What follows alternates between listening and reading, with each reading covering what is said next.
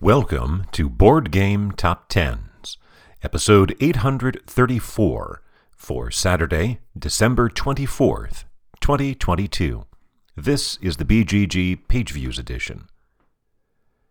2 weeks ago, number 23, last week, number 21, this week up to number 20, Brass, Birmingham, by Matt Tolman, Martin Wallace, and Gavin Brown, published by Roxley Games, with 16,276 views. That is a decline of 499, or 3% from last week, and is 766 fewer than last week's number 20, but is the first time Brass has gotten back into the top 20 in 3 months. After 2 weeks at number 13, down 6 to 19, Everdell by James A. Wilson, published by Starling Games, with 16,294, 18 more than Brass, a decline of 18%. Returning to number 18, Revive, by Helge Meissner, Eilif Svensson, Anna Vermland, and Christian Amundsen Ostby, published by Aporta Games, with 16,411, 117 more than Everdell, a gain of 88%. Returning at number 17, Wonderland's War, by Ben and Tim Eisner and Ian Moss, published by Druid City Games and Skybound Games, with 16,662, 251 more than Revive, a gain of 81%. Moving back up 1 to 16, Arkham Horror, the card game, by Nate French and MJ Newman, published by Fantasy Flight Games, with 16,930, 268 more than Wonderland's War, a decline of 8.1%, and yet it moves back up 1 spot. After 2 weeks at number 20, climbing 5 to 15, Terraforming Mars, by Jacob Frixelius, published by Stronghold Games, with 17,222, 292 more than Arkham Horror. That one is the one that has a gain of 1.1%. Less than 1,000 views, spans number 15 through number 20. Down 7 to 14 after 1 week back in the top 10, Tilletum, by Daniele Tascini and Simone Luciani, published by Board and Dice, with 17,769, 547 more than Terraforming Mars, a decline of 35%. Climbing 3 more to number 13, Wingspan, by Elizabeth Hargrave, published by Stonemaier Games, with 18,350, 581 more than Tilletum, a decline of 1.6%. Repeating at number 12, Spirit Island, by R. Eric Royce, published by Greater Than Games, with 18,585, 235 more than Wingspan, a decline of 7.5%. And climbing 4 up to number 11, Gloomhaven, by Isaac Childress, published by Cephalofair Games, with 19,081, 496 more than Spirit Island, a gain of 1.1%. As you can see from a lot of the upward movement of older titles there, this is a recurring incidence of older games around the end of the year getting boosted. I kind of always think that it's because people are going to Board Game Geek to look for gift ideas, and so they look at the top-ranked games. And that doesn't quite explain why Pandemic Legacy isn't up there, I guess. But it's very common to see see games, long-running games, have their best weeks right around the first of the year.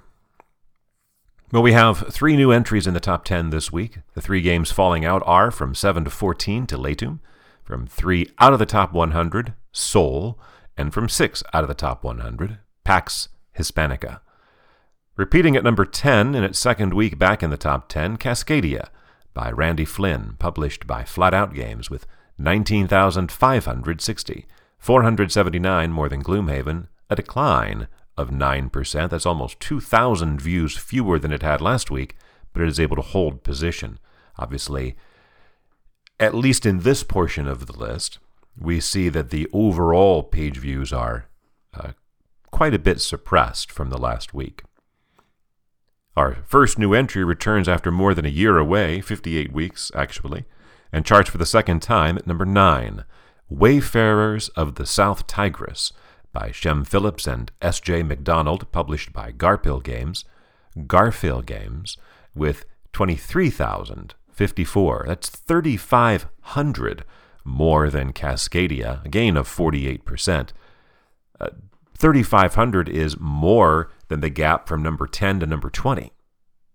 So the rest of the top 9, is not so suppressed.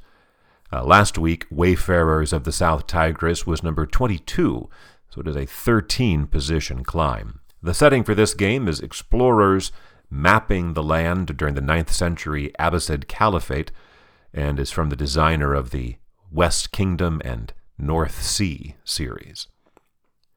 Returning after a week away, last week just number 11, so a 3-position climb back to number 8, Endless Winter by Stan Kordonsky and published by Fantasia Games with 23,528, 474 more than South Tigris, and a gain of 16%.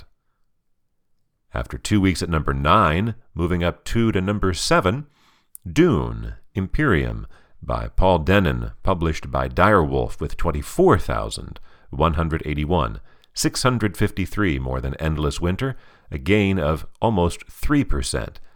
Number 7 is the highest position that Dune has seen in 4 months. On August 27th, it was also number 7. And our highest new entry is at number 6, also returning after just a week away, last week number 18. So climbing 12 spots is Flamecraft by Manny Vega, published by Cardboard Alchemy with 25,213. That's about 1,000 more than Dune and a gain of 39%. After a 3,500 view gap between number 9 and number 10, the gap between number 9 and number 6 is only about 2,000. Meanwhile, the gap between number 6 and number 5 is almost exactly 8,000 views.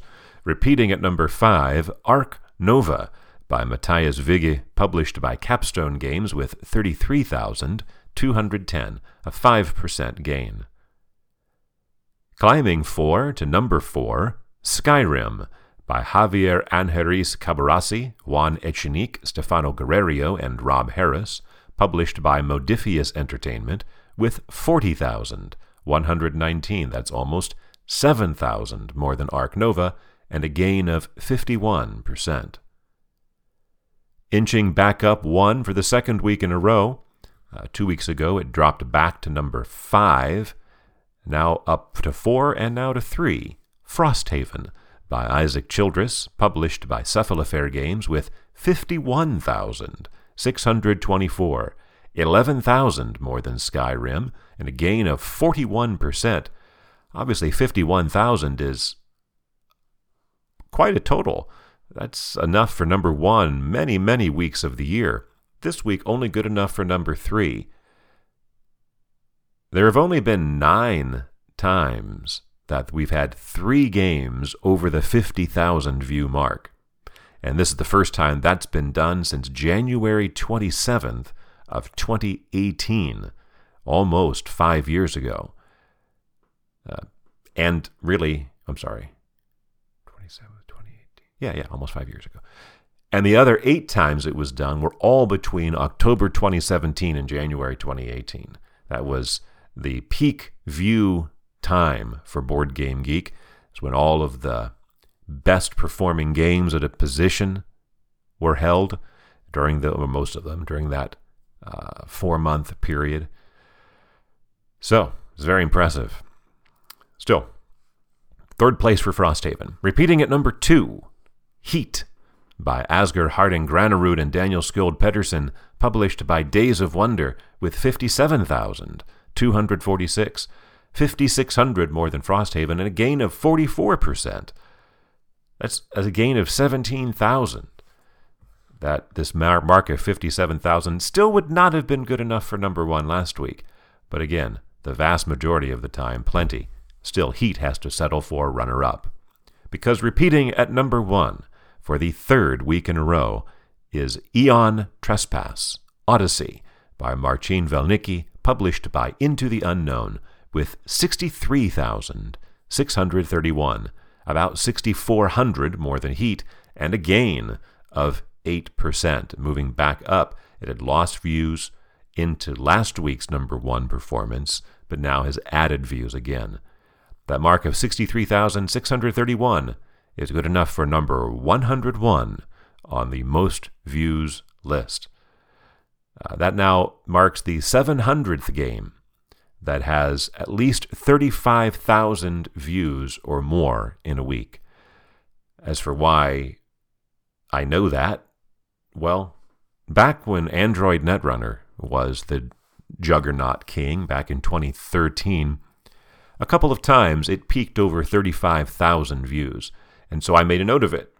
And then later, when other games managed the same feat, I made a note of that, and I just kind of always kept that 35,000 as a base because for a number of months anyway, that was the most views any game had by far.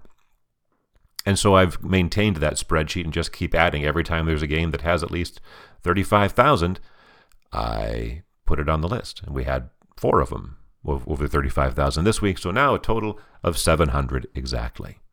No, I'm not going to count that down.